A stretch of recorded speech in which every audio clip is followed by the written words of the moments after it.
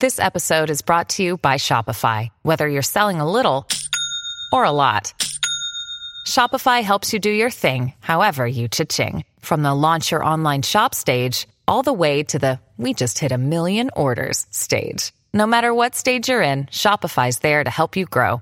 Sign up for a $1 per month trial period at shopify.com/special offer, all lowercase.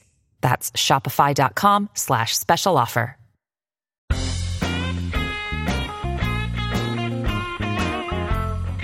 Hi there, I'm Carla Nappi, and welcome to the New Books Network seminar. I just spoke with Johanna Drucker about her really amazing new book, Graphesis, Visual Forms of Knowledge Production. This just came out in the MetaLab series of Harvard University Press in 2014, and if you are even remotely interested in becoming a more informed reader and producer of objects in the visual environment, and expanding your notion of what counts under the rubric of the visual environment, you must read this book. This is an absolute must-read, I think, for anyone working in humanistic disciplines right now, who are involved in producing text, producing anything on the web, producing books, articles. I mean, it's really that broadly applicable to the basics of the practice of what we do. So among many, many things that the book is doing, what it does is try to help us develop a kind of visual epistemology for understanding how graphics work, for helping us re-understand and sort of rethink what constitutes part of the designed visual graphic environment, including kinds of objects that we tend to kind of take for granted simply as texts, and also to think about what a more engaged, critical, humanistic approach to visualizing information might look like, and the kinds of opportunities for composition, for reading, for production, and for writing that it can produce to have this kind of encounter between a critical sensibility and a design sensibility. So it's a really fascinating book. I'm going to, again, assign it all over the place. It's really, really useful also for thinking about your own practice as a writer and a reader. So it was a great pleasure and quite an honor to talk with Johanna about it. I hope you enjoyed listening to it, and especially stay tuned for the end where she talks about some of the projects she's working on right now that are coming out of a critical attention to these problems. It's just a fascinating field. It's a fascinating book, and I hope you enjoy. Thanks for listening. I'm here today to talk with Johanna Drucker about her new book, Graphesis, Visual Forms of Knowledge Production. Welcome to the New Books Network seminar, Johanna, and thanks very, very much for making time to talk with me today. I'm really looking forward to this. Thank you. So the book that we're talking about, and we'll get into the details, this is about visual language production or visual knowledge production. It's an amazing, not only, I think, contribution to several different fields, and this is why I'm excited to feature this on the New Books Network seminar, but it's also a really evocative, very beautiful, and very inspiring visual and material object. So we have a lot to talk about in the next hour. Can you start us off by saying just a little bit about what brought you to this project? Where does this fit within your larger research trajectory, and how did you come to decide to create a book-length object on this topic of this nature? Sure. The project really got focused during the year that I was at the Stanford Humanities Center, so I'm very appreciative of having had that opportunity. It was a wonderful environment for study and research, and a really nice community within the Humanities Center itself. But the project has much longer roots. That year was 2008, 2009, and I've been making books for all of my adult life. I've been a letterpress printer, and I've designed, written, and produced books and been really interested in format and the ways in which the semantics, interested in calling attention to the semantic structure of format in the codex form, in the book form.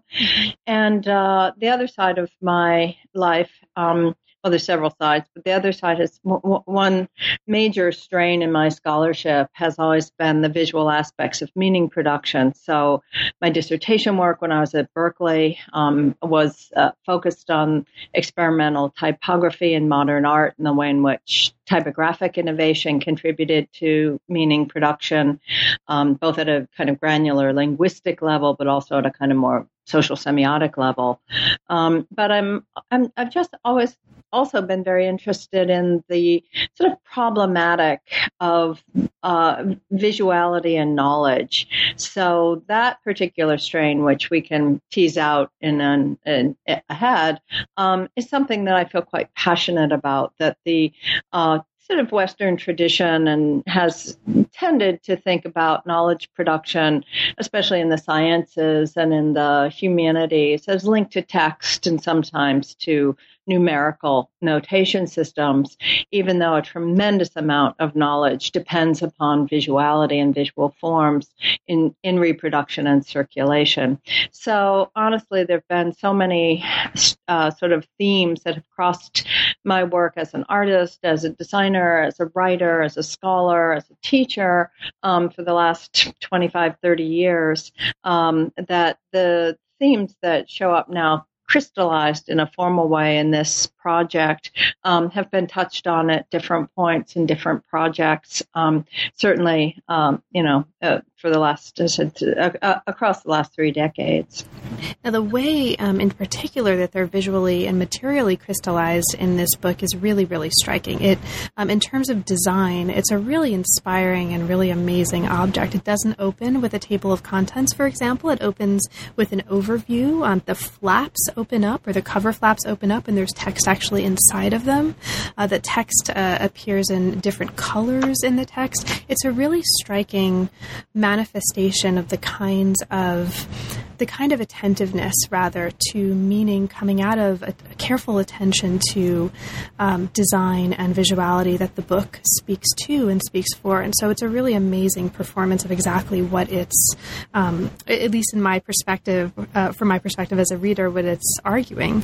Can you talk a little bit about that design? For you, what are some of the most important ways in which the book as a material and visual object differs from conventional academic book production and perhaps speaks to some of the arguments that you're making in the book? Sure. The credit for the design concept as well as the design execution really should go to Jeffrey Schnapp. Now, Jeffrey decided to do the MetaLab series under the inspiration of Quentin Fiore's collaborations with Marshall McLuhan. And that's something that Jeffrey's been really interested in for quite some time. He's the founder of MetaLab at Harvard. And this MetaLab series was pitched to Harvard University Press as a series that would take design seriously as part of its execution. Jeffrey worked with a designer named Daniele Letta, an Italian designer, to do the actual production of the books. And, there was some dialogue back and forth as the projects developed, but I really ceded the design decisions to Jeffrey and Daniele.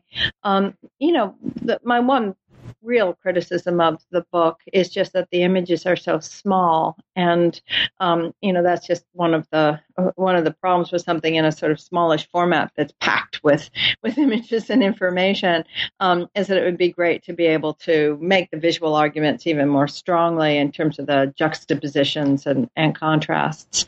But I think that what Jeffrey had in mind and what he asked each of his authors to do was to write according to a format that Jeffrey designed. And he wanted each of us to think about an opening section, to then think in terms of a set of chapters, and to think in terms of what he called openings within the book, which would be areas in which kind of, a spotlight would be focused on some issue, topic, or idea.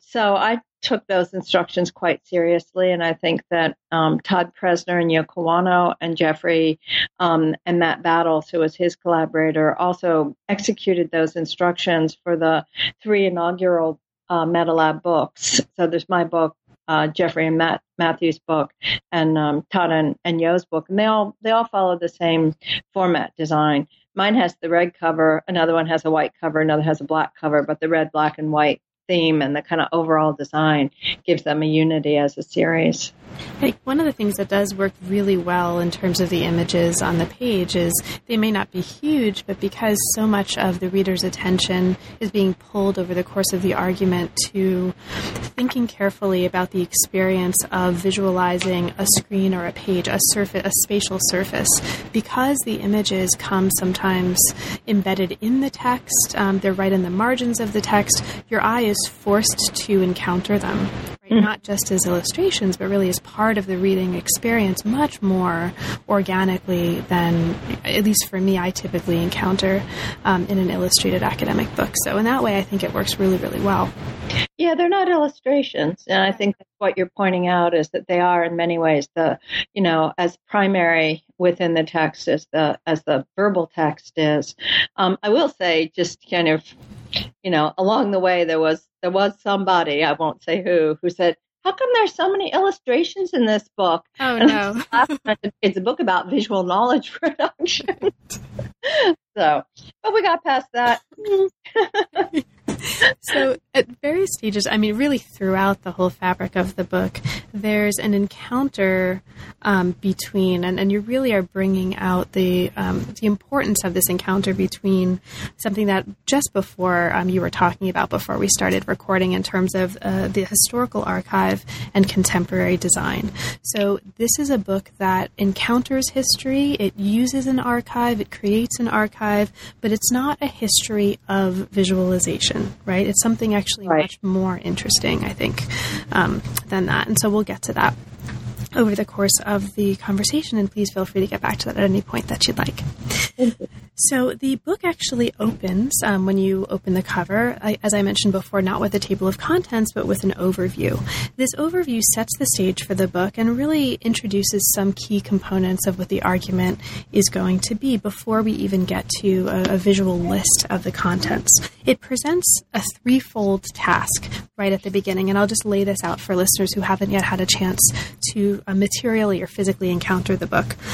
One, to study information graphics and understand how they work, to denaturalize the interface that's become familiar through daily use, and that's really, really important. And also to consider how to serve a humanistic agenda by considering how to visualize interpretation. And so we'll come to that, especially that last goal, I'm sure, toward the end of the book or toward the last parts of the book. Now, you raise in this early part of the book, in this overview, the notion of a visual epistemology.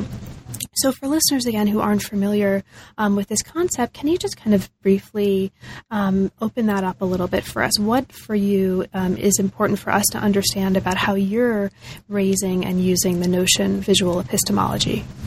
Sure. It's a fairly straightforward concept, which is simply to assert that there are ways in which knowledge is actually produced within a visual environment and produced graphically. And of course, there are many implications that follow from that. I'll give an example. And again, it's not my example. It comes out of the literature, which, by the way, is quite small. It's a very small literature if we start looking for people who've written about this particular topic, and that's also indicative of the issues involved. But William Ivins, in his very famous book on prints and visual communication, talks about the ways in which transformations of print technology in the early Renaissance in Western Europe in the late 15th and into the 16th century became engaged with reproduction in copper plate engraving that came to replace woodblock and wood engraving. And the capacity of copper plate, which is an intaglio process, to retain detail and to make explicit various characteristics of materials in the visual world that were being represented in these print formats allowed a level of scientific knowledge to become stabilized and go into circulation that was unprecedented before that time. So he uses the example of herbals and botanical images, for instance. And we can also think about astronomical images and cartographic images. They can't be replaced by verbal description. and they can't be replaced by numerical or quantitative representations. If you're going to do wayfinding, you want a map. If you're going to dissect a human corpse, you want a medical illustration. So those are ways in which the world as represented visually, becomes stabilized in various graphical techniques. Now, there's other issues we could take up here, and there are many forms of visualization, and they are, to some extent, the ones I'm more concerned with in this project, that aren't strictly representational. In other words, there's no visual analog to which they are beholden. So if a graph or if a map has a relationship to the physical world, however distorted it might be through the projection techniques necessary to translate three-dimensional experience or form into a two-dimensional image, which is the general way that cartography works. There are many other things that don't have a visual precedent. So if you're thinking about the way in which statistical information is gathered and generated, then the production of an image has no analog. It's there, it becomes the site in which meaning is produced, and partly because of the rhetorical force of a graph or a chart, which can make an argument through its visual means. I can go on with other examples, but I'll pause and see if that makes sense. Absolutely. And I think one of the things that this early part of the book does very explicitly and really, really well is calling our attention immediately to the fact that, as you put it here, most information visualizations are arguments made in graphical form. They are arguments, and taking that seriously and understanding them as producers of knowledge versus sort of fixed displays of information is one of the touchstones, I think, that the parts of the book repeatedly come back to. Right. No, that's true. And it seems to me that the sort of timeliness of the project was that so many people are now producing visualizations on their laptops and their devices, because the kind of fluidity of quantitative information, the capacity to extract data from social media, from daily activity, and produce it as a chart or graph or graphic, has made these images ubiquitous. And yet nobody stops to think about, well, how do I decode that? They take many of the kind of contrasts or comparisons as a given. Even the fact that a certain amount of critical knowledge is needed to distinguish between what I call the artifacts of a graphic and the substance of a graphic is something that most people don't think about. So, for instance, if you have a set of discrete data points, the cash register take on a boardwalk, on any given day, and you put that onto a graph as a scatter plot, so that you have, $3.71 one day, and $7 the next day, and $45 the next day, and then $200 the next day, and $3 the day after that. That if you have those discrete points, you have one set of, kind of image, one set of graphical points on which to kind of do a reading. But if you connect those dots with lines, you get these spikes, you get this mountain world, and then people start looking at the slope as if these things are related by some kind of rate of change. They're not connected in any way, shape, or form that way. They're just discrete points. So the difference between continuous graphs and discrete graphs is, fundamental to understanding what it is you're actually reading in the graph. So those are fundamental principles of graph literacy that are not particularly prevalent within the cultures. Nobody teaches graph literacy except probably in statistics and a few data visualization classes. Exactly, and it's when you raise it as an issue like this, at least for me, I realize it's how odd it is that those of us who work in humanistic disciplines, and you're explicitly engaging humanistic fields of inquiry here in the book, right? I mean, a lot of us teach writing effectively actively as part of what we do and are consistently thinking of and teaching verbal arts in this way, right? We have style guides out the wazoo. We're constantly thinking about the ways that, stringing certain words together in one way versus presenting them in another way can dramatically affect the persuasiveness and the meaning of a written document and written forms of knowledge. But we don't have we haven't as yet had the tools to really be able to do that and think that way with the visual forms of knowledge that are increasingly making up so much of our ecology of instruments and ecology of, or just ecology, knowledge. Yeah.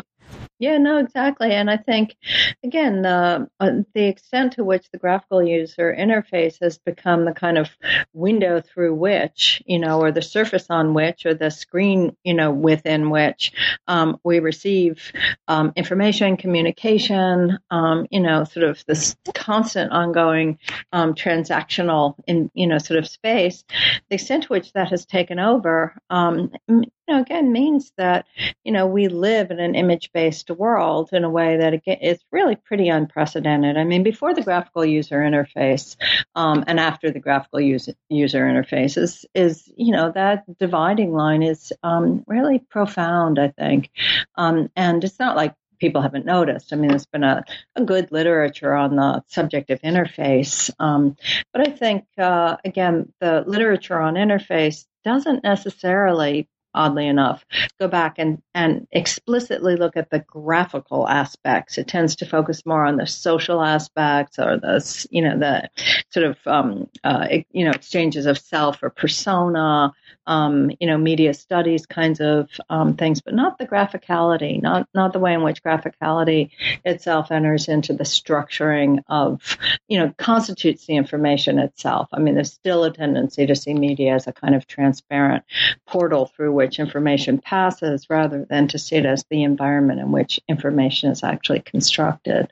That's right. And speaking of interface, the next section of the book, after the overview and after the table of contents, is devoted to opening up some ways of thinking about history and digital media and visual media through an exploration of image, interpretation, and interface. So what this section of the book does, among many other things, is take us through a series of moments or episodes. Again, and not a straightforwardly linear historical account. It's not trying to be that, but moments of encounter and engagement in a kind of a very varied archive of different kinds of documents and different kinds of images where the relation of and the relatability of visuality and language has really been sort of at issue, right, or has really emerged as a relation and as or at least an attempt to create a relation. And so this includes sort of the ideas of knowledge as vision,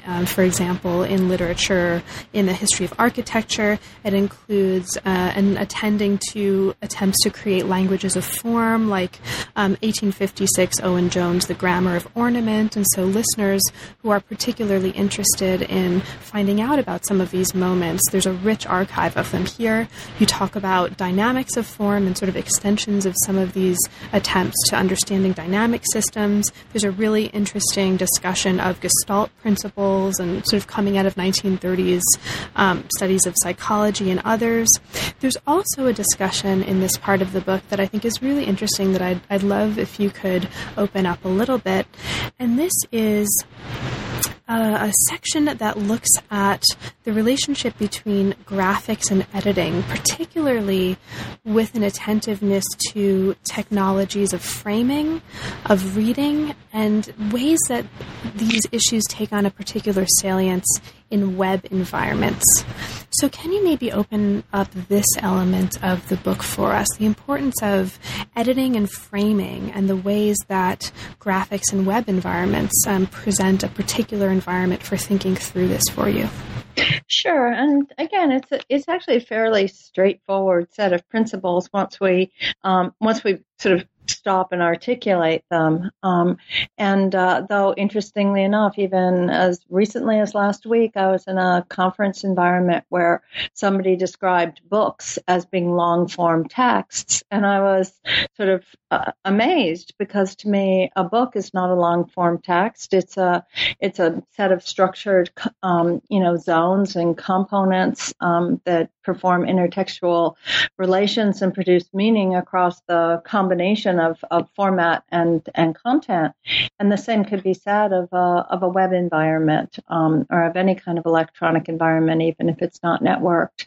And that is that we have very quickly, once you move away from the command line, blinking, green letters on the screen against a black background, as soon as you move into any kind of graphical user interface, the conventions emerged very quickly to distinguish different areas of activity. So we read a word, or we read a phrase, or we read an open box according to where it sits within the graphical space.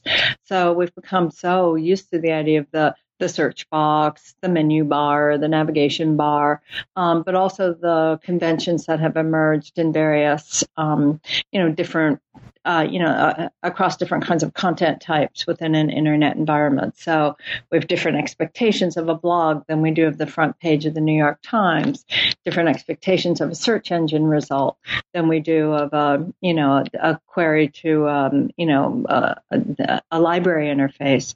But we learn how to read those things really fast. We learn how to sort information according to the graphical codes in advance of reading the actual language. And so that's what I mean by graphical structures. And I think the reason I went back to things like Gestalt principles and the semiotics of form and the formal languages of graphic design, all of that long history of ways of trying to systematize the ways that graphical features actually produce meaning, is that, again, there's been a tendency, I think, to think of those as having only to do with the graphic designer's art or with the architect's art, and not to do with the humanistic engagement with the textual environment or the text image environment. And of course, where we get crossovers is in the film analysis world, where both from a production standpoint and from a reception standpoint, theories of editing have been quite explicit in pointing out the ways in which the structuring principles of meaning are encoded into the film text itself, so that it's actually a graphical, it's a set of graphical moves, a set of graphical strategies that allow you to connect, shot reverse shot, continuity of action, continuity of place, and the same thing happens within a web environment or book environment, which is that we make connections across different zones of textual and visual materials according to the way in which the relations structure those points of contact and exchange. And going back once again, just momentarily, to this relationship between this sort of contemporary design and these design issues and the historical archive, in a way that's also what a historian is doing with their archive, right? I mean, they're sort of making these connections and drawing out these connections and constellating as a form of argument, I think, in a way that we don't usually articulate or acknowledge, or acknowledge that as a form of argument. That's usually taken for granted as just getting your materials together. Right. Sure. Yeah. I mean, the sort of image for art historians is always the amazing Abby Warburg Nimocene project, where, he was laying out on, little sort of fabric corkboards, fabric covered corkboards or whatever, all the possible sort of relations he could imagine between one image and another, according to formal, stylistic, historical, decorative features. And it's constellation. And, there's still the sense of why can't we do that yet? Where's the environment in which we can actually make these kinds of complex arguments? And, that's sort of the promise of hypertext and linking and the net. but it hasn't really happened. We don't have a fluid compositional environment in which those kinds of, spatialized arguments can actually be readily produced as in a compositional mode. They take an awful lot of deliberate effort behind the scenes to appear to a viewer. So it's not yet it's not really an easy writing platform in which we can take primary materials, link them together, shift around the way the argument kind of moves from object to object at different levels of granularity while producing a kind of synthetic overview at the same time. But we'll get there. We'll get there. Yeah, we will. No, I think we're getting there. I think there's little whiffs and hints, but okay, so speaking of some inspiring stuff, so after this section of the book that looks at, again, image interpretation and interface, the book switches to or moves to a section of what I think you referred to earlier on as openings in the book, and these are windows. So this is really interesting just from a user's perspective because it asks us simultaneously to slow down and encounter on a single page some similar notions, arguments that we just encountered in the previous section of the book, but arranged completely differently, and so you process it very differently. This includes windows on Walter Crane's tree, gestalt diagrams, and graphic variables, and one of my favorites on making connections talks about Scott McCloud's work and his idea of framing. So for me, I mean, there's a lot of favorites in this collection of windows, and I'd love for you to talk a little bit about the importance of this notion of framing in McCloud's work in terms of what you're doing. But I think maybe I'll instead ask, what are one or two of your favorite windows in the book? And can you talk a little bit about that as a way of opening up these openings for listeners? Sure. Well, like you, I'm a big fan of Scott McCloud's work, so it's always wonderful to be able to use it. I mean, it's so explicit and clear, and his work on comics, informed as it is by film editing, has been, I think, a real revelation to many, many people. And plus, the format in which he presents it is in the format of a comic as well. So the thing that makes that work so compelling is, again, it fills a lacuna, I think, in the conceptual sort of training of many people, as well as in a kind of discipline-specific training. And what I mean is that on the conceptual level, I think when we look at images, people are much more likely to be trained in reading iconography or content or pictorial form. They read the thing, but it's very hard for people to articulate relations. And again, in our culture, at least, we don't have a really good developed language of relations. The idea that a relation is a substantive, that it's something that, that there might be a typology of relations, is something that I think he makes quite clear when he talks about editing conventions. So I think that's really useful. I think the idea of the openings was really nice. It was sort of, okay, let's, if you could put together, just a tiny set of crib sheets, that sort of make you feel like, oh, here's the key to everything about graphics, then that's what you would put into these windows. So Jacques Bertin's, 7 graphic variables. I mean, it's when you show that to students who are beginning to work in web design, and you say, okay, if you're going to design an interface, figure out how you're going to use each of these graphic variables to carry a different value within the project, whether it's color or shape or texture or size. They feel like, oh, I've really got something here. It's something I can work with because it organizes the graphical world for them in a way that's very helpful. I have to say, I'm incredibly partial to Walter Crane. So the chance to bring that Walter Crane tree from Line and Form in 1900 into view for people who would never know Walter Crane was a great treat. Crane was one of the turn-of-the-century designer, illustrator figures who really committed himself to the systematic articulation of principles of graphical language. And again, it's a pretty early moment, 1900. I mean, I think it's long before Kandinsky's Point in Line and Plane.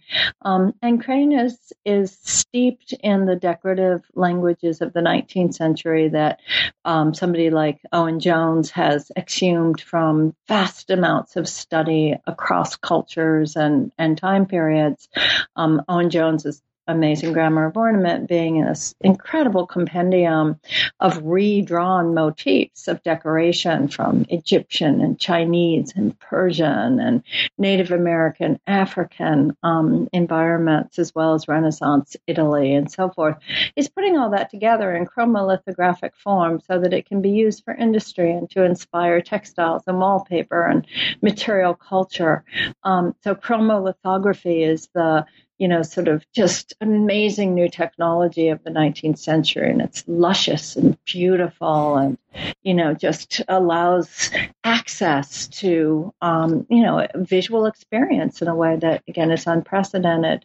And there's Crane at the end of the 19th century intellectually analyzing what these forms, how they emerge from common roots. Like, where does the arabesque come from? What is the meander? What is the, what are the lotus forms and so forth? And that, in that work, which is really foundational, he also anticipates the work of a, art historian philosopher like Willem Warringer, who was a tremendous thinker about form and culture and abstraction and empathy. And Warringer becomes a huge influence on Carl Jung and, theories of the archetype, and others, Joseph Campbell, who are, and Ernst Cassirer, who are really trying to look at the semiotics of symbolic form across time and culture. So, it feels very outmoded now in terms of its universalist aims. It feels like a project of pseudoscientific modernism in some ways, but it's beautiful and interesting, and I think presents itself in a graphically seductive and engaging way. And honestly, I mean, it's at the same time, just speaking from my own, not expertise, but experience as someone who works in world history, what's really interesting is that these kinds of arguments, the tracing of particular visual forms across and through media, so painting, paper, fabric arts, is actually something that's now becoming really, really important and is resurgent in popularity as global, sort of tracing global circulations in right. medieval and early modern worlds becomes such a hot and sexy topic. Yeah. People looking at, Central Eurasia and Silk Road studies. This is what right. a lot of this field is all about now. Right. No, that's so true. I mean, I had organized a conference up at Berkeley called Seeing Knowing in the first weekend of September this year, thanks to the Minerva Foundation. And one of the speakers at that conference, which was about, vision, cognition, and representation, is a archaeologist concerned with Bronze Age Europe, and he was looking at motifs that, moved from the geometric to the zoomorphic and then back to this kind of reductive, minimalist, linear, set of conventions. And he's asking questions about what does that mean in terms of the development of cognition, and what are the environments of cultural transmission within which these motifs are, again, existing in a kind of ecology, a kind of knowledge ecology, cultural ecology. So it's really interesting. People are even doing this in sort of Chinese and Eurasian global histories by looking at blue and white, even the sort of color combination of blue and white. Very interesting. So we could talk about this for another hour, but I'd like to move on to the rest of the book, which is seriously fascinating. So after this collection of windows, which again is really inspiring, and one of them, another one of my favorites, addresses the book of the future, but I'm just going to hold off on that for a moment because that's something that we'll come back to toward the end of the book. It's a pretty crazy image. It is it's so inspiring. I mean, it's kind of mind-blowing. actually, as an image, and it's definitely something that we'll get back to before the end. But after this, we move to a section on interpreting, visualization, visualizing, interpretation. Now, one of the really interesting things happening in this part of the book is you're bringing us back to the importance of a kind of basic distinction that's often invoked between representation and knowledge generation. And you talk here about, and you give us examples of some knowledge generators, right, including train timetables, Raymond Lull's visualizations, including, I think at one point you say, a list of numbers to be added up, Venn diagrams, Peirce's graphs. These are diagrams that perform the act of reasoning rather than representing it after the fact. So because this is such, I think, an important and kind of core concept here, can you maybe talk a little bit about that and your feeling about the importance of this in the larger frame of the argument in this part of the book? Sure. And this is a little bit more complicated conceptually than the distinctions we've been making earlier, because it really has to do with how we understand what an image is and what it does. And, I think even stating it that way, what an image is versus what it does, begins to pull apart, set these things in opposition to each other, at least to distinguish them from each other. They're not really mutually defining or mutually exclusive so much as they're distinct. And again, if you think about taking a bar chart and think about how it's made or how it's generated, and you want to look at, just changes in, the percentage of gender in a population over a time period, right? So how many male fruit flies were there and how many female fruit flies were there in any particular, sort of cycle of reproductive, in any, set of reproductive cycles. So that would look like a bar chart. The differences in those quantities would be represented. And that image would stand in what I would call a stable relationship to the knowledge that it is showing. The knowledge is presumed to be stable. I mean, we can argue about that, but then, it's like, okay, we counted up that many males and that many females. I mean, how they did that with fruit flies, we don't know. But anyway, you count those things up and then you represent them. And the relationship is stable, right? The quantities are more or less stable. We'll allow that they're stable. But the relationship between the image and what the knowledge is doesn't change. It's there. It's one thing. But so the image is, in that sense, a representation of that information. But if you think about something like a train table, or you think about something like a chart of the heavens, or in some ways even a map, but a map's more problematic. But a train table, or Lull's diagrams with their volvels that are meant to allow you to meditate on all the different attributes of God. They are generative images. They allow you to pose questions to the image, to the material, to the graphic, and get different answers back. So if I have a train table, I can say, well, if I leave at 7, but I need to stop off here, and then I'll get a train back, but I don't want to take a local. What time will I do this if I get the express? Well, that puts me back too late for me to feel safe walking to my car. It's generative. It allows you to run scenarios. So again, there's a very different, set of possibilities in those diagrams. They are, as John Bender and Michael Marinin said, they are images that work. They're images that do things. So I think there's a real difference between those, a fundamental difference in the relationship between the graphic and what its purpose is, as well as the kind of knowledge that it can present or represent in those two types of images. Do you think that's clear? Absolutely. And I'll ask you also to we'll kind of continue along these lines, because the next part of this part of the book kind of extends this sensibility to compare, contrast, to talk about in dialogue what you call here realist approaches and humanist approaches to visualization. And since this, again, seems like such a core part of the argumentative work that's happening here, I want to just pause and have a chance to talk about this a little bit.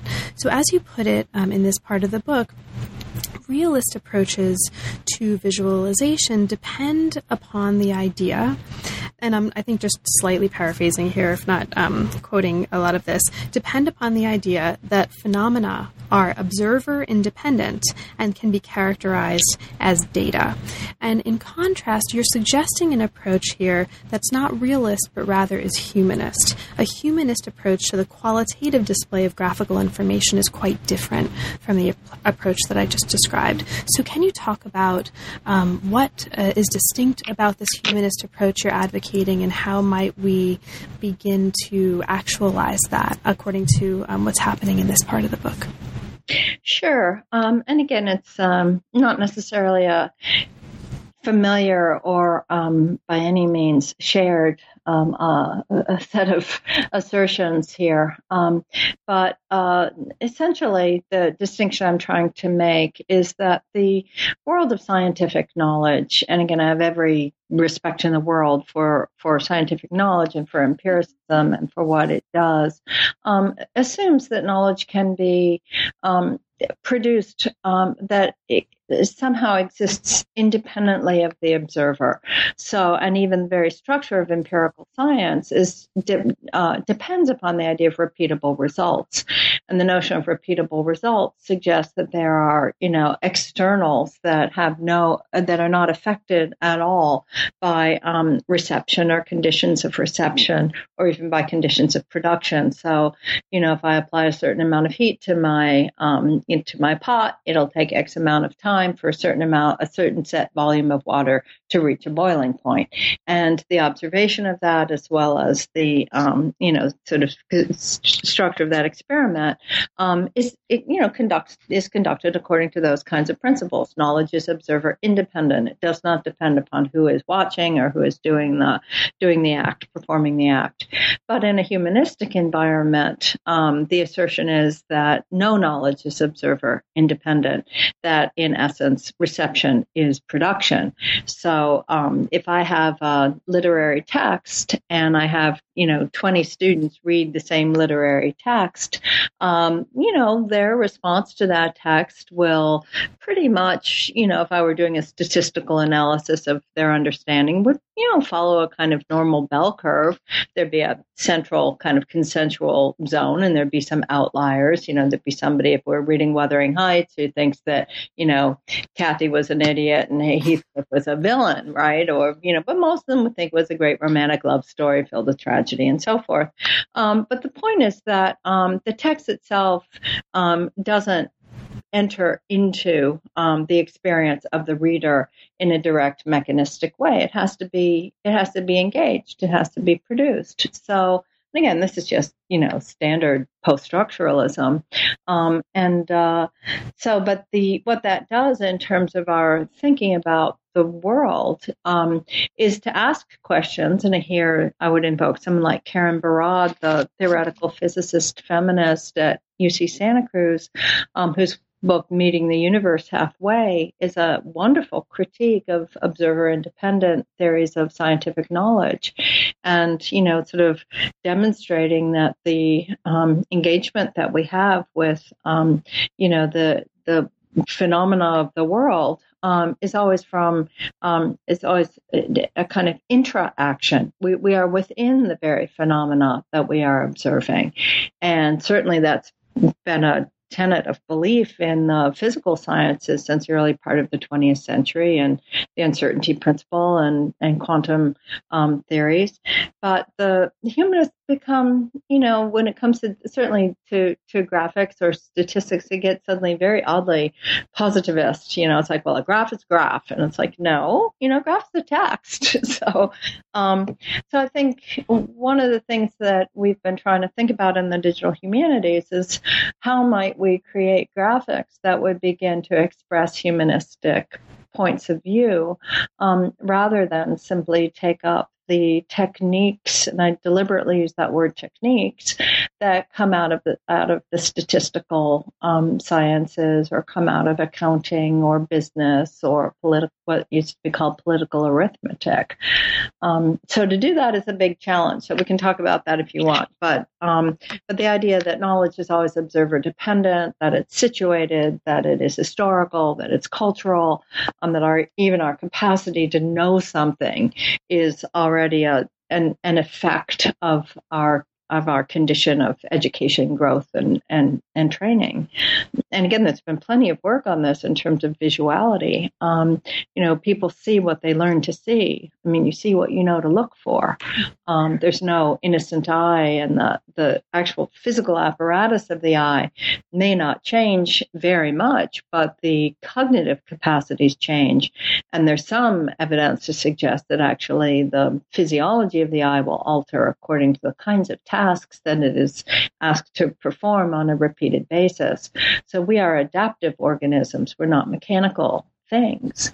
So there's a whole set of considerations that come to bear once you enter into that system of belief that can't be brought into the conversation as long as you think that knowledge is observer independent, that it's repeatable, that it doesn't depend upon the situation of its production.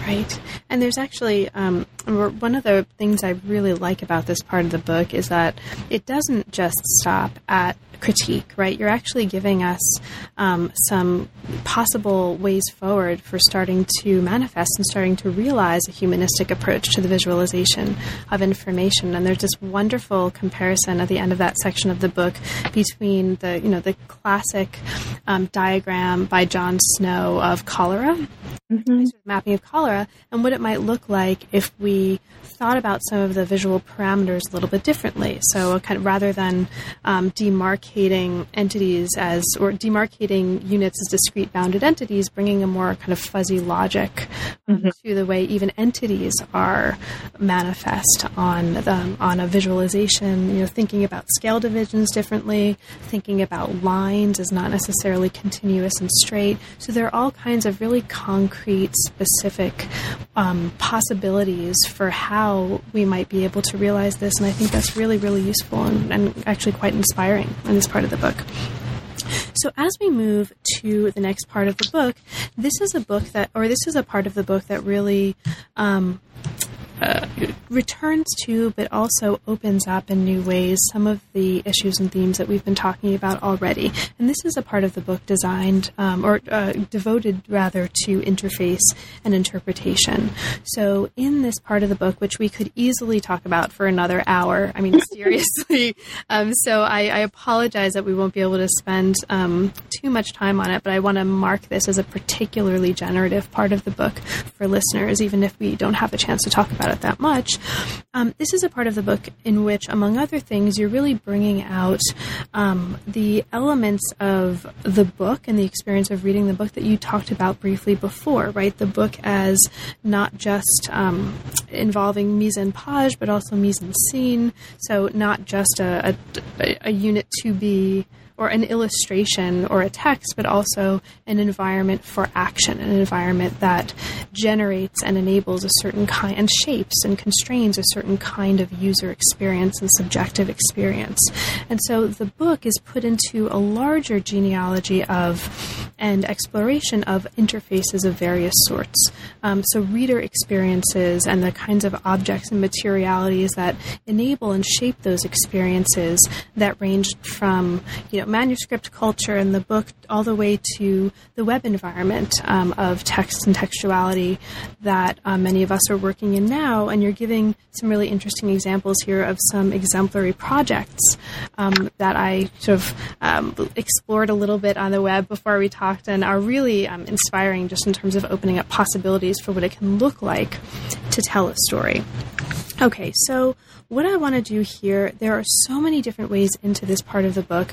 I want to open this up by just inviting you to start talking, or inviting you or asking you if you could talk with us a little bit about something that you bring up at the very end of this chapter. And this is the idea of the future book. So for you, what does the future book look like? What are some of the exciting necessary and really important to contend with possibilities for the book, what it can look like, how we should be thinking about making it and bringing it into being as we move into a future that's increasingly demanding an engagement with web-based platforms and interfaces. Sure, yeah. I'll just answer that in one sentence, right? Right. Just briefly, just sum it up for in a word or two. I think, again, one of the assertions that underpins that particular section is the kind of call to recognize that when you're looking at format features in a book, in a traditional book, especially a scholarly book, is that you not think about them in terms of just, design, but that you think about them in terms of functionality. So what are the functions that these different elements perform? So, headers are in place for a reason because they allow you to navigate, right? So there's navigation, there's wayfinding, there's, orientation to where you are within the whole. So there's a whole set of functionalities in the way in which print artifacts have come to be organized. And so taking that principle and extending it into the web environment it means that in the first iterations, what people did was to kind of imitate many features of the codex. I mean, there's all the bad simulation imitations, the whole page drape problem and so forth. But those are just kind of skew morphs. But even so, there's a kind of imprint of the way in which we understand the organization of knowledge in a graphical space that we, have gotten from our experience of reading, whether it's newspapers, books, magazines, again, certain formats. And so I think there's still a tendency not just to imitate those forms, but to think compositionally as writers and authors in terms of the way in which those structures offer to us the templates according to which we, think our arguments. So, for instance, again, at the conference I mentioned before, this notion that the, book is a long-form text was sort of a given, was sort of an assumption, and that what we were looking for in new web environments was a set of ways to transport content across different platforms. So if I have a textbook and I want it to be able to be read on a mobile device, I do a responsive design project, or if I want to put it on the web so that I can link it to all kinds of extra resources, I'm taking advantage of the web. But essentially, there hasn't been a change in thinking about composition in that set of moves or strategies. If by contrast, however, we imagine that our writing practices change because we begin to think differently about the role of the interpretive line, the narrative line, as it sits on top of dynamic databases, data mining tools, all kinds of analytics, then we have a very different relationship to our own writing practice. It isn't seen as something that just needs to be reformatted. It's seen as something that really gets reconceptualized. So if I'm writing within a database format, then I'm already thinking about the fact that underneath the narrative line or the synthetic line of argument is a whole set of combinatoric possibilities that can be pointed to and called on and called literally in algorithmic protocols into display as I'm working. So that's a completely different way of thinking. Books are bounded objects in a physical sense and conceptual sense. And I do think, back to the frame issue, that boundedness is a condition of signification. Things have to differentiate in order to mean. But then frames are also contingent. They can be imposed at different moments and at different scales. So thinking about boundedness of argument within the kind of potential of these electronic, networked, digital, algorithmic, data-driven environments, it presents a whole bunch of really interesting possibilities. So thinking about the graphical spaces in which we could work on these things is something I've been talking about with various of my colleagues. Patrick Svensson, a colleague from Umeå, Sweden, who was the founder of the Hum Lab there, and I have been talking about, well, what would middleware look like if it were really metaware, middleware, that wasn't just a platform, it wasn't just a WordPress, for instance, but actually engaged with these structural distinctions and processual possibilities within the compositional space. So, it's interesting to play around with these ideas and start sketching and thinking and storyboarding. That was actually going to be my my next and my last question to you before we come to the conclusion is how concretely, and if you have an example in mind, if at all, some of these really thinking through and thinking about how to practice some of these notions are impacting or have impacted your own practice as a writer and maker of text. Sure. Well, I worked on a number of different projects where we experimented with some of these ideas, the Ivanhoe Project at Spec Lab in Virginia, and then building on top of that, a project that was, sketched out and never developed, which is called Interpret. And, I dialogue with friends who are developing other kinds of platforms, and, visualization projects. I'm working here with a colleague, Francis Steen, on some visualizations for his elaborate newscape project that will try to include perspectival views and relative metrics and other things that I think are really humanistic in principle. But, my own project at the moment is this memoir that's structured as a database, but with a narrative line. And so, it's really interesting to play around with what happens conceptually for me as a writer as I work back and forth across these different modes of composition and of structure. So, there's no substitute really for just engaging with these things. Plus it's fun and, Great. So that was actually going to be I'll kind of go backwards here for the conclusion. That was going to be my final question, but I'll ask it as my penultimate question. Is this memoir as a database with the narrative through line what you're currently working on? And if this is what the focus where the focus of your energy is now, or at least one place where the focus of your energy is, do you want to maybe talk more about that? Sure. I have a couple of projects that are ongoing. And again, I guess I'm just trying to become more fluent in the language of electronic composition and publishing. And, I made letterpress books for 40 years. And I said to a friend yesterday, I can walk into a letterpress shop and basically paint with letterpress. I'm so fluent. And yet the screen space still remains for me a space of, it's a lot of overhead. I don't have the fluency in that world that I do in, say, watercolor and drawing and the lino cut. But so thinking about electronic publishing and ways in which it's developing have been really interesting for me. So I'm working on a couple different projects. One is a history of the book, course book online that works with special collections materials at UCLA to create a useful resource for studying the history of the book. And that's built in a platform called Drupal, which is a content management system, which is pretty complicated. So just learning it was very, very useful and interesting. But we also did a course book in WordPress and for Digital Humanities 101, also fully available online and free to use. And again, that was a useful exercise. And now working with the database memoir project to organize. It's based on all of the books I wrote and never published, or thought I would write and never wrote, which is kind of infinite. But there's a lot of books I wrote and never published, creative books.